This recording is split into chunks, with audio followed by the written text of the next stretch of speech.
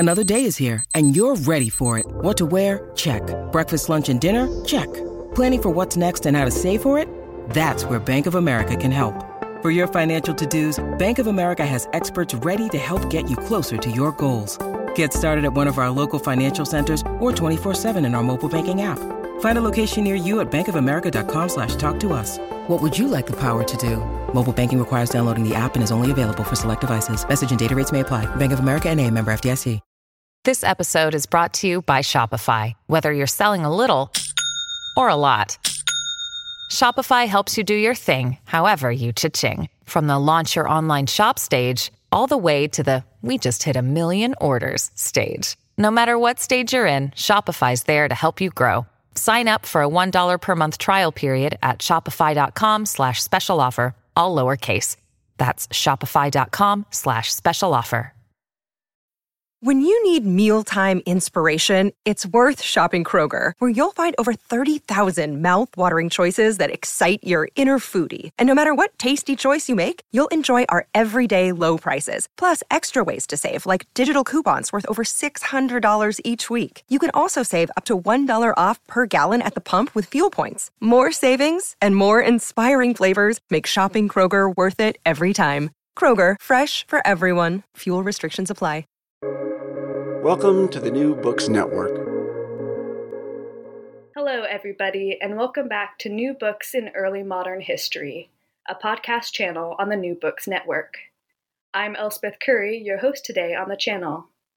This afternoon, we'll be talking to Dr. Joy Wiltenberg about her new book, Laughing Histories, From the Renaissance Man to the Woman of Wit, a fascinating investigation of how laughter was inflected by gender and social power in early modern Europe.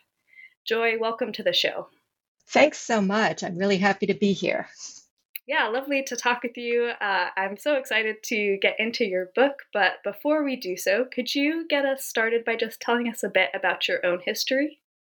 Well, I'll just tell you a little about my background. I started out studying early modern social history at University of Virginia, where I was able to study with the wonderful Eric Middlefort, who encouraged his students to be adventurous, which was great.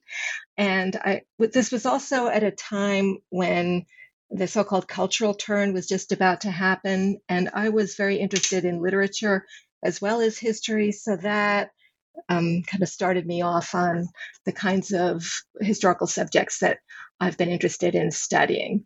So I started out with popular literature and images of women, and then early crime sensationalism.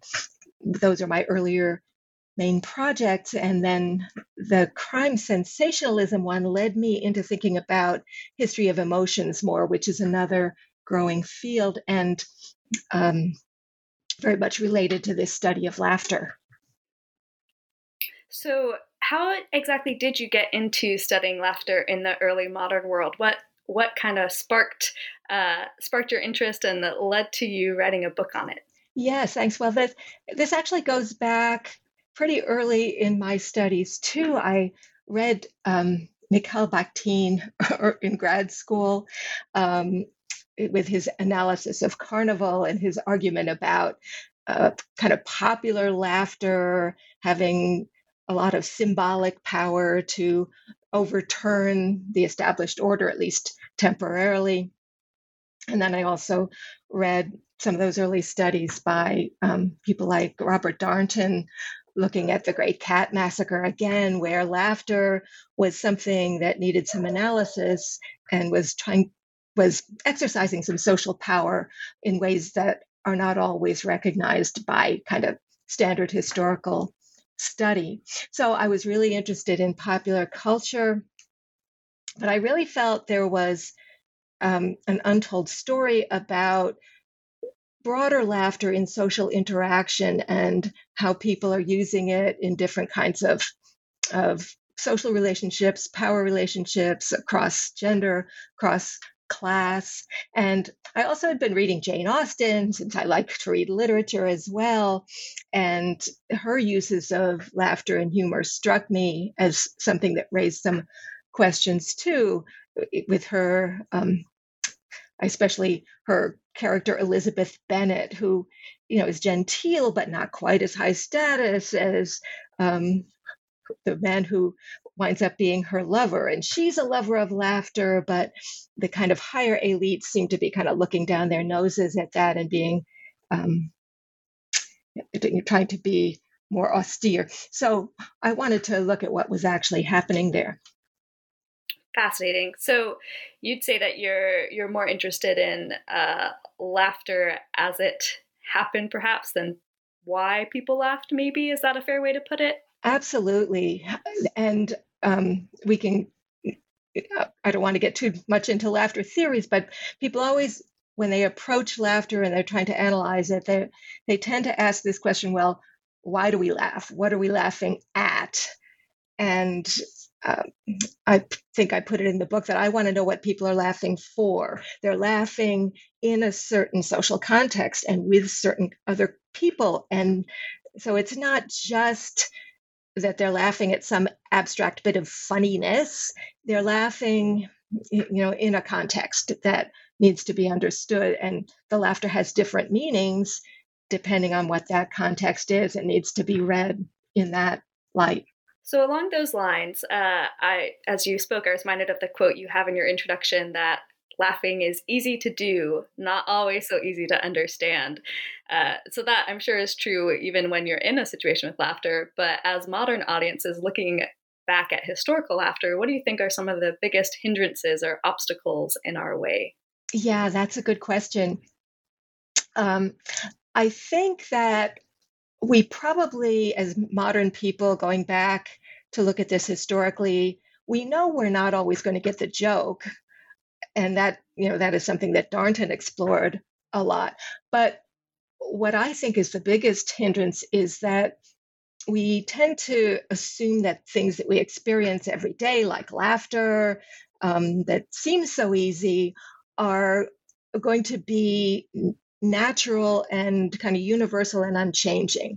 And so the idea that laughter itself is going to play some different kinds of social roles in different contexts, and that people are going to use and interpret it differently in different historical contexts, I think is more foreign to people. I actually see this in some of the modern kind of social science studies of laughter too. There's a tendency to, maybe study a group of college students or go study conversations in bars and then start drawing conclusions about gender or about the workings of laughter without, I think, putting them as specifically in that particular social context. That's a particular cultural group that is going to do some things of its own that aren't necessarily generalizable, even in modern times, let alone back into history. So you begin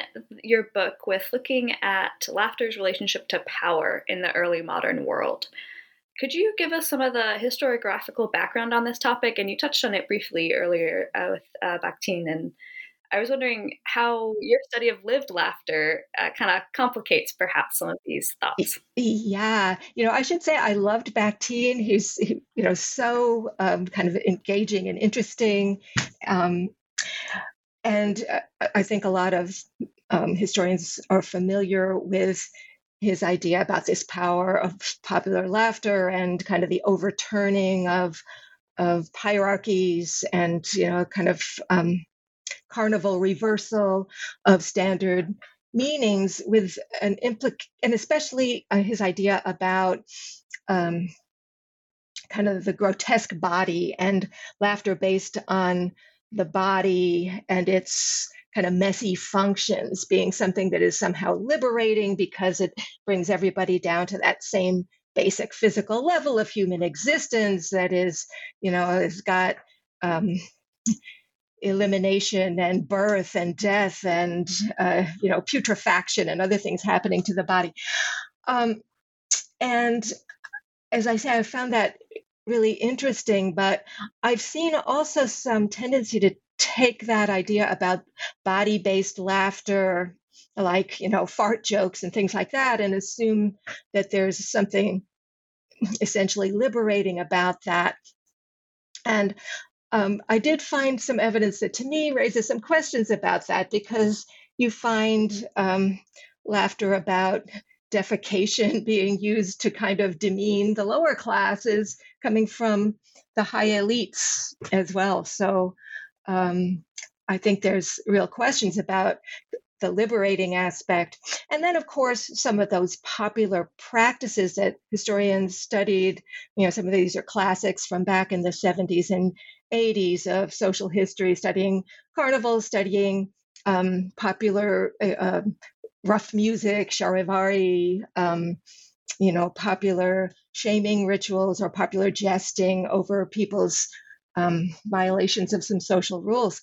But those practices, they're full of laughter and ridicule, but they are very coercive toward the people that they're being directed against. They're coming from non-official sources, so in that sense they're popular, but liberating, I would say, not so much, and especially for women, since so many of those popular shaming rituals are directed against people's sexual violations.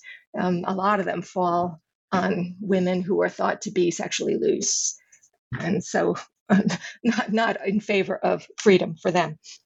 So power and liberation are not necessarily connected, and also power and humor are not necessarily opposed. You write that, quote, laughter is not the opposite of serious matters: power, rebellion, rule, negotiation, social control, and violence. So what are some examples that you could give our readers that demonstrate laughter's compatibility with such concerns in the 16th to 18th century? Yes. Well, I guess some of these examples we've talked about are related to that in terms of, popular rebellion that might use, these comic tropes against the higher ups. But there's very much a lot of royals and courtiers using laughter for their own own political purposes. Kings used it strategically. Probably Henry II of England is the most famous early example of that. But I also found some fascinating ruling women using jokes to kind of deflect things they didn't want to talk about. Elizabeth I, with those marriages that she didn't want to get into, she had these amazing jokes about them, joking about marrying the Pope and stuff like that. And also Margaret of Austria, who's less well known, was constantly joking and using that in her diplomacy. And people recognized that she was, a kind of cheery, laughing person, and but also very effective at her political maneuvering. So as you talked about this woman, it just reminded me, one of the things I really enjoyed about your book was this focus on individuals and the way that you really structured it in many ways as a case studies of certain individuals. And Benvenuto Cellini is one of the important figures in your book who you focus on. So could you tell us a bit about him, and particularly how he illustrates aggressive laughter in the early modern world? Yes, and I should say Cellini was kind of a turning point for me in trying to figure out how to organize this book, because one of the other problems with approaching laughter historically is it's got no shape to it. It's kind of everywhere and very hard to pin down, very slippery. And my first thought about how to organize this, I thought, okay, I'll think about places where laughter took place. I'll think about the court, kind of the convivial table, the tavern, the street. But the kind of evidence of laughter that I could find was so individual and so kind of scattered that it really didn't lend itself well to my original idea. When I read Cellini, I had known about him before because he's a well-known autobiography of the early modern period. But when I looked at him before, I had not been thinking about laughter. When I looked at him with an idle laughter, I found, wow, he's got tons of laughter in here, but it's a particular type of laughter, as you say, this aggressive laughter, laughing at his enemies, laughing at the people who arrest him and pull him into court, laughing at rivals who he thinks are not as good artists as he is. And then conversely, he's responding to laughter against him, viewing it as an insult. He actually goes and kills a guy who laughs at him in the street because he finds it an insult. This guy was an enemy of his anyway, but it's a dynamic of laughter that, for me, helped me understand some of the negativity about laughter that you find not just in early modern sources, but going back a long way into the Western tradition. There's a lot of suspicion of laughter. Maybe it's going to be this nasty ridicule. Maybe it's going to be aggressive. Maybe the ungodly are going to be mockers of Jesus, right? Or people are going to make fun of religion and not take it as seriously as they should. So he really helped, in a lot of ways, he is not an admirable figure, despite the fact that he was a wonderful artist. Socially, he was, quite arrogant and aggressive, and especially abusive toward women.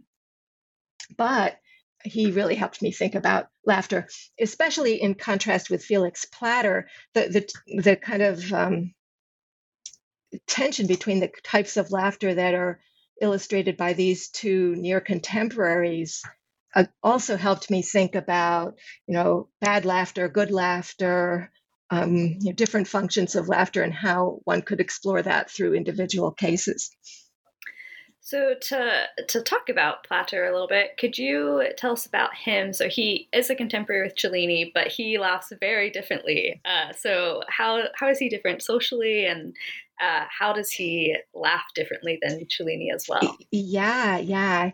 He was a Swiss physician from a family that had a very striking social rise, and also wrote a lot of autobiographies, so we know a lot about their experiences. His father had been dirt poor, but became became bookish and a humanist, and so raised his son and was able to send him to medical school. And the kind of laughter that he has might be laughter that would seem more familiar to most of our everyday experience than the kind of thing you see in Cellini. He laughs with his friends. He laughs with his future wife. He just has a lot of kind of social bonding laughter. You laugh in ways that kind of ease your anxiety into new relationships.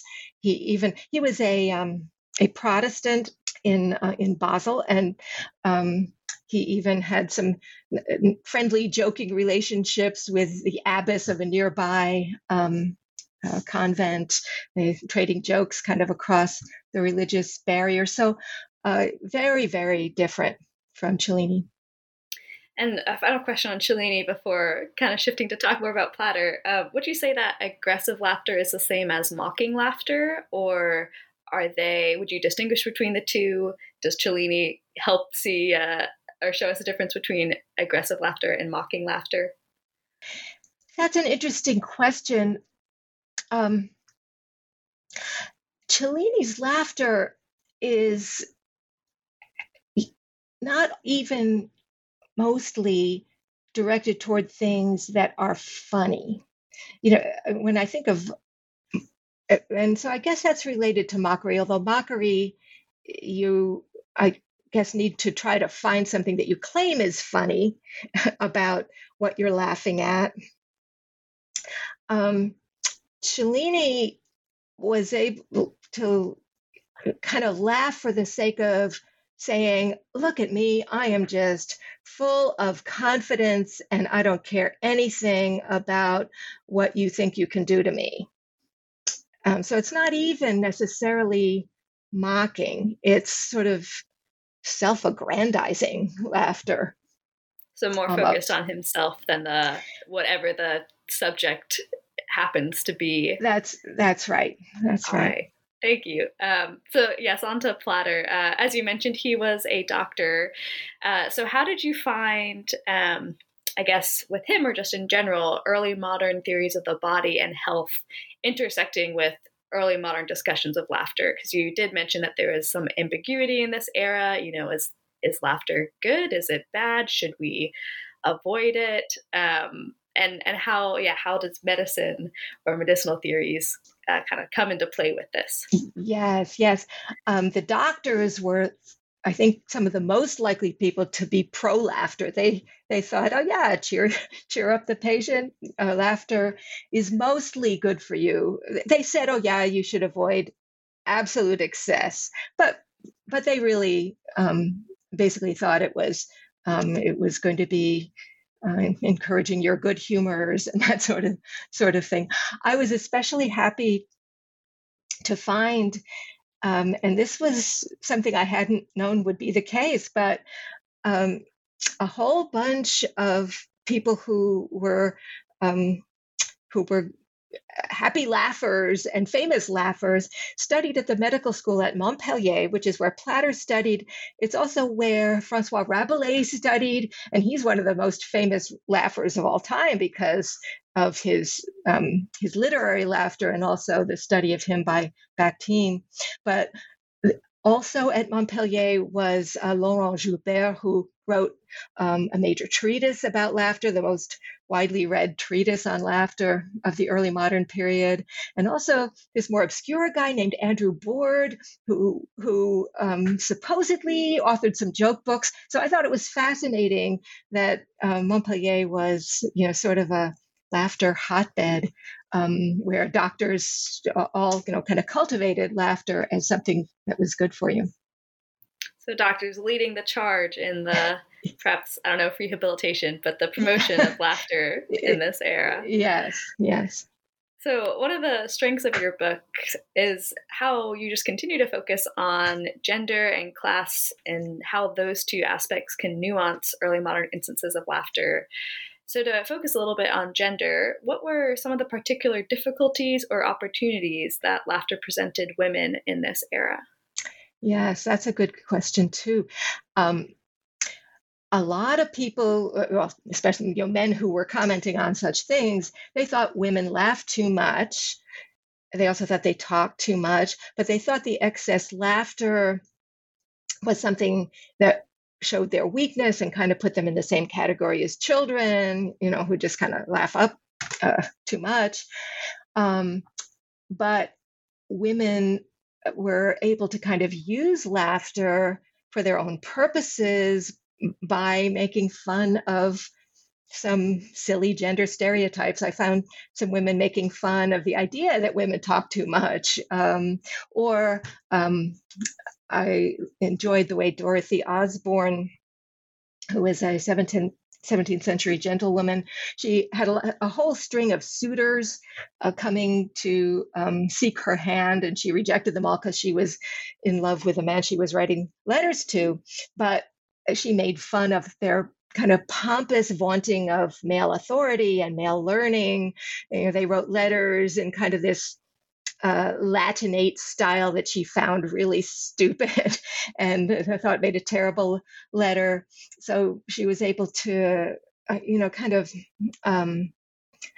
live within some of that gender hierarchy by just kind of laughing off some of the ways in which men thought they were superior.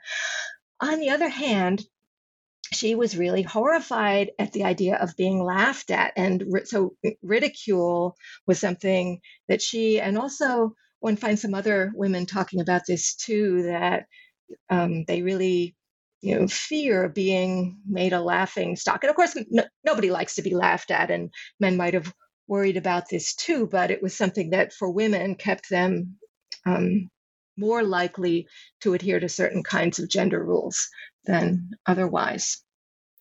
So to continue in this vein, what were laughter's sexual connotations? Because I know that's so important as we consider particularly how women in the early modern world understood their place in society or tried to navigate things. So yeah, what were the sexual connotations and how did gender in particular impact these? Yes, yes. Well, there certainly were moralists who said that a woman who laughs, especially if she kind of laughs in certain ways, is showing herself to be sexually loose. And there are kind of two aspects to that. One is they thought that if a woman laughs in response to a young man, someone who's not her, she's not married, and someone who's not her husband, she's laughing with somebody, that's kind of suspect.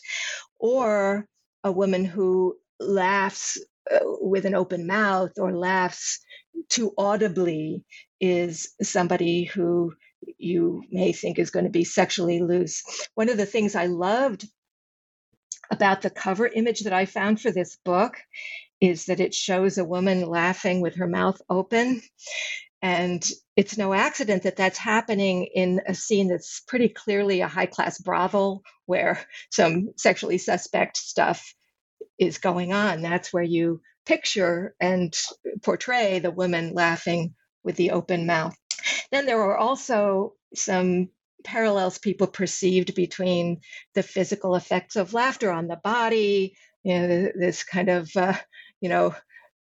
rhythmic eruptions of the laughter and kind of loss of physical control reminded people of sexuality, and some explicitly compared laughter to, sexual orgasm, and thought, well, you have to be careful about this. Look, Bumble knows you're exhausted by dating. All the must not take yourself too seriously and 6'1" since that matters. And what do I even say other than, hey? Well, that's why they're introducing an all-new Bumble with exciting features to make compatibility easier, starting the chat better, and dating safer. They've changed, so you don't have to. Download the new Bumble now. So to continue talking about women at least, but shifting the topic a little bit, you also focus on Madame de Sévigné, who was French, as one of your case studies. And you talk about her in the context of kind of theories around early modern Europe and this increased requirement for gentility and civility and humor among the elite in particular. So how does Madame de Sévigné either illustrate or challenge these sorts of theories? Yes, thanks. Yes, she was an interesting character. Everybody loved her. I couldn't find anybody who didn't like Madame de Sévigné. And so in the kinds, but she was a big celebrator of laughter. It's not clear how much she was talking about laughing out loud because the language is a little bit ambiguous about that, but she definitely thought you should enjoy yourself and you should, feel free to ridicule things you thought were ridiculous, and also, enjoy convivial times with your friends. She did embody that gentility and civility and kind of an idea of sophistication in what you were laughing at. She wanted you to be actually witty, not, wanted it to be something clever.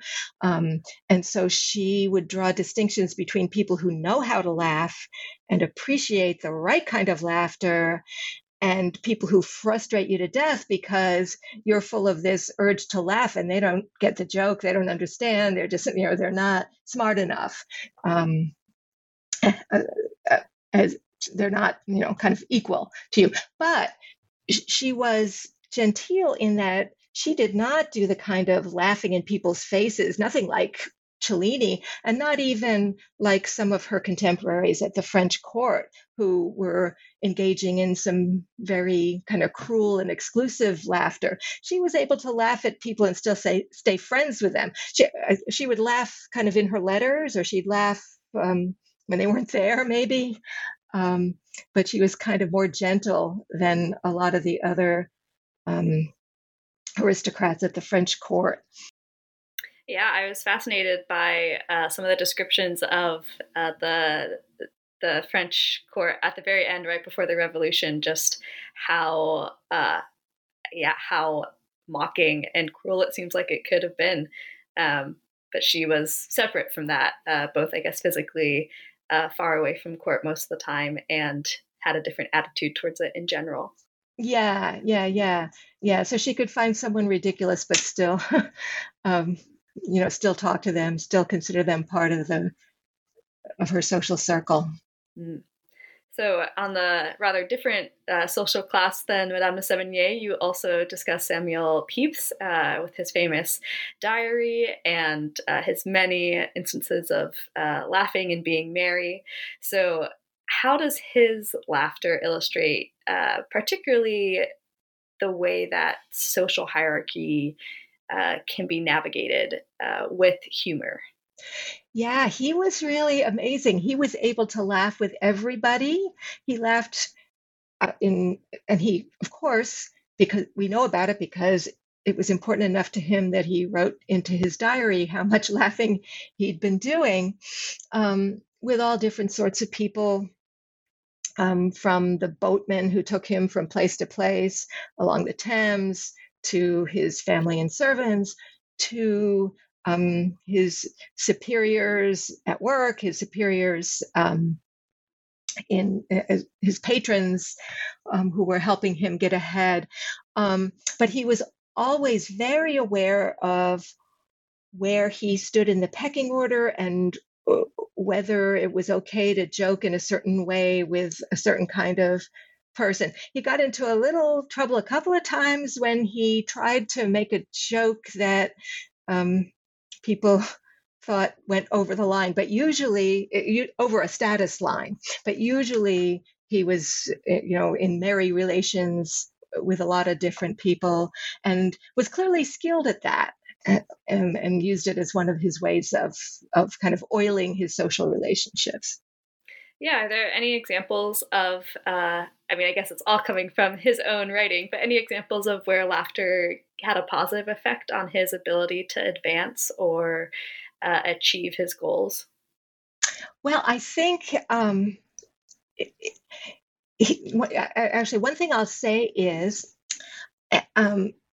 he's a very different laugher from Cellini, but he doesn't tell us jokes. And that is true of a lot of these sources about these moments of laughter that I've been studying.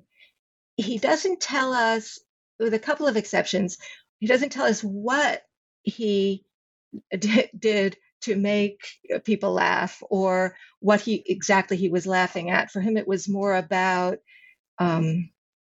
you're laughing together, and that creates a scene of camaraderie.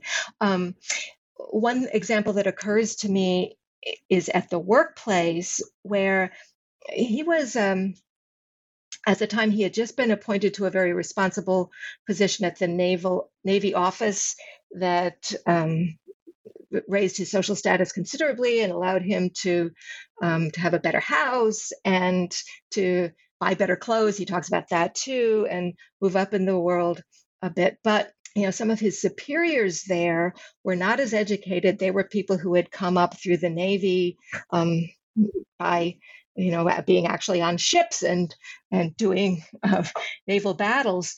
And so he liked to make fun with his fellow educated clerks within the Navy office, to make fun of the kind of less literate guys who were above them. And I think for him that very much reinforced his sense that he's a super competent person and he knows how to do this, and he can kind of chuckle at these people even though they're above him, not in their face, but in their absence, and kind of move forward his own agenda at work in that way. I'm not sure if that answers your question. No, yeah, that's a great example. It reminds me, I guess, a little bit of Platter, like you were saying, some of that social bonding, perhaps, of trying to get that camaraderie with people who were similar to him in their background, at work at least. Right. So your closing case study is of Hester Thrale and her friends, and I found this example fascinating. I'd never heard of it. It's such a, I guess, modern thing. So you introduce the reader to her rating system for her male peers, where she rates all these men she knows in various categories, which, in the 18th century is kind of wild to come across. I know. This was an amazing thing to me. And, I'm normal. My kind of home base has been the 16th century and into the kind of middle of the 17th. So I'm not really a scholar of the 18th century. So I asked every scholar of the 18th century that I knew, have you seen anybody else doing? She put it in tabular form. There's a table with all these numbers and the different social characteristics of these people and where they rate. I thought it was quite remarkable that she was doing that. Yeah, she does use a 20-point system, which is a little different than our usual 10. But yes. Yes, very fun to see. That's right. She borrowed the 20 points from a book on beauty that was talking about how, you could rate beauty at, the best beauty at 20. But that book didn't have anything like a table, and didn't do anything like, taking specific women of his acquaintance and rating them. So she took this idea from reading that you could rate women on a scale of 20 in beauty and ran with it into a much more elaborate kind of enumeration of people's social performance. Yeah, so the last three categories for her male peers, at least, were, quote, wit, humor, and good humor. So you tell us that these meanings of these terms were fluid, and certainly today we might maybe have a hard time distinguishing them. So what did Thrale mean by wit, humor, and good humor? And what does this sort of tell us about how views of humor and laughter were changing towards the end of this early modern period? Yes. It's really interesting to try to follow the permutations of these terms. It's pretty clear that even for Thrale herself, their meaning was not 100% clear, because she puts a little footnote about good humor to try to explain what she means by that. And she says, "Oh, I just mean the good humor that you need for conversation." And she appears to have meant, some kind of cheerfulness or openness to other people. Interesting, though, she was famously a great friend of Samuel Johnson, the kind of pundit and author, and she gives him a 0 on good humor, even though she's having conversation with him all the time. So, I think it has to do with cheerfulness and maybe being nice to people a little bit, good humor. Wit and humor, and by the way, as you say, they're the last category. She clearly thought they were really related to each other, because she kind of squeezes them all into a final column, even though she rated them separately with different numbers. So they're distinct, but they're all kind of part of the same constellation of, sociability that you want to have. She finds them, different but linked. A lot of kind of pedantic theorists were trying to distinguish wit and humor and tell you that wit really does not have to do with laughter so much, because it's really about cleverness and inventiveness in connecting disparate things with each other. And then they also wanted to say, well, humor is really only about personal quirks of the person, and this is going back to the humoral theory of how your bodily humors determine what kind of personality and characteristics you're going to have. And so the pedantic people said the only reason you would laugh about humor is you're laughing at somebody because they have some kind of foolish or ridiculous characteristic. So for them, humor is not something to admire, but wit is. But they're very kind of difficult to tease out in this in this period. Anyway, Thrale does seem to have had some of that idea about valuing wit more than you value humor and good humor, but she still kind of thought, I guess you really ought to have all of them in order to be a fully rounded person. I did laugh though. I guess none of her male friends actually did have all three in high numbers though, correct? That's right. Or that's one right. of them of the 40 something that she ranked her. That's right. That's right. She had this one friend who was great at all of them, but he was the only one. Yeah. A lot of those people who were witty did not have the good humor. So I guess they were, poking fun at people, but not being nice. Yeah. So I look at the system and it seems so personal, right? She's ranking people she knows, but I was fascinated at how you placed this within an increased commercialization of laughter in particularly the 18th century, but something that had started earlier as well. So could you tell us a little bit about the connection between Thrale's system and this increased commercialization? Yes. Well, I think that whole idea of rating people on a numerical scale is part of that, saying how much are you worth? How can we value these characteristics that you have and compare them with others? So you could see increased commercialization generally as contributing to that. And then there also was this tendency, especially among the literary circles in which Thrale was an active participant, to kind of look for collectible, repeatable anecdotes, witty things that people said, something funny and entertaining that you can extract from its social context there and retail out to the world. And people were doing this. She collected up a lot of sayings of Samuel Johnson, and his biographer Boswell was doing that. And her friend Arthur Murphy, who was so good at the wit, humor, and good humor, was very much an active seller of comedy on the stage. So some of this was, there's potential material for exchange that you're going to be able to draw out of these social relationships and take further. So on this line, you are careful to note that there are histories, not a history of laughter in this era. But I wonder if you could speak more about some of these general trends that you've noticed in your research. So increased commercialization is one, but are there other larger movements with laughter between the 16th and 18th century?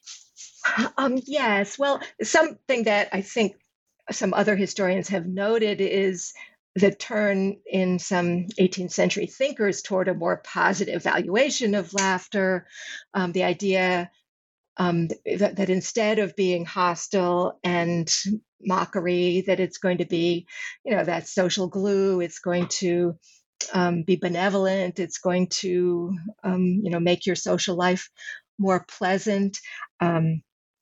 Some of the 18th century theorists even had some good things to say for ridicule, as long as it was a little gentle. It might kind of gently, take you out of doing something silly and move you back into the right direction.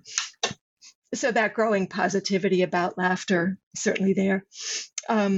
There certainly also is a trend among elites away from physical humor and toward at least thinking of themselves as witty or wanting to claim that they appreciate good wit. And I also see some shift in thinking about gender and laughter. And that is something that kind of moves beyond the 18th century into the 19th century and into what I think are some new modern stereotypes about gender. Yeah, I found those closing comments of yours on this very topic so interesting. Just how early modern world and gender and laughter can sort of shock us, hopefully in a good way, out of some more modern assumptions about women and laughter. Could you talk more about that? Yeah, I was really struck by reading a 19th century newspaper, and this was sort of toward the end of the 19th century, and it was saying, oh, well, here are some jokes by women, and they are good jokes.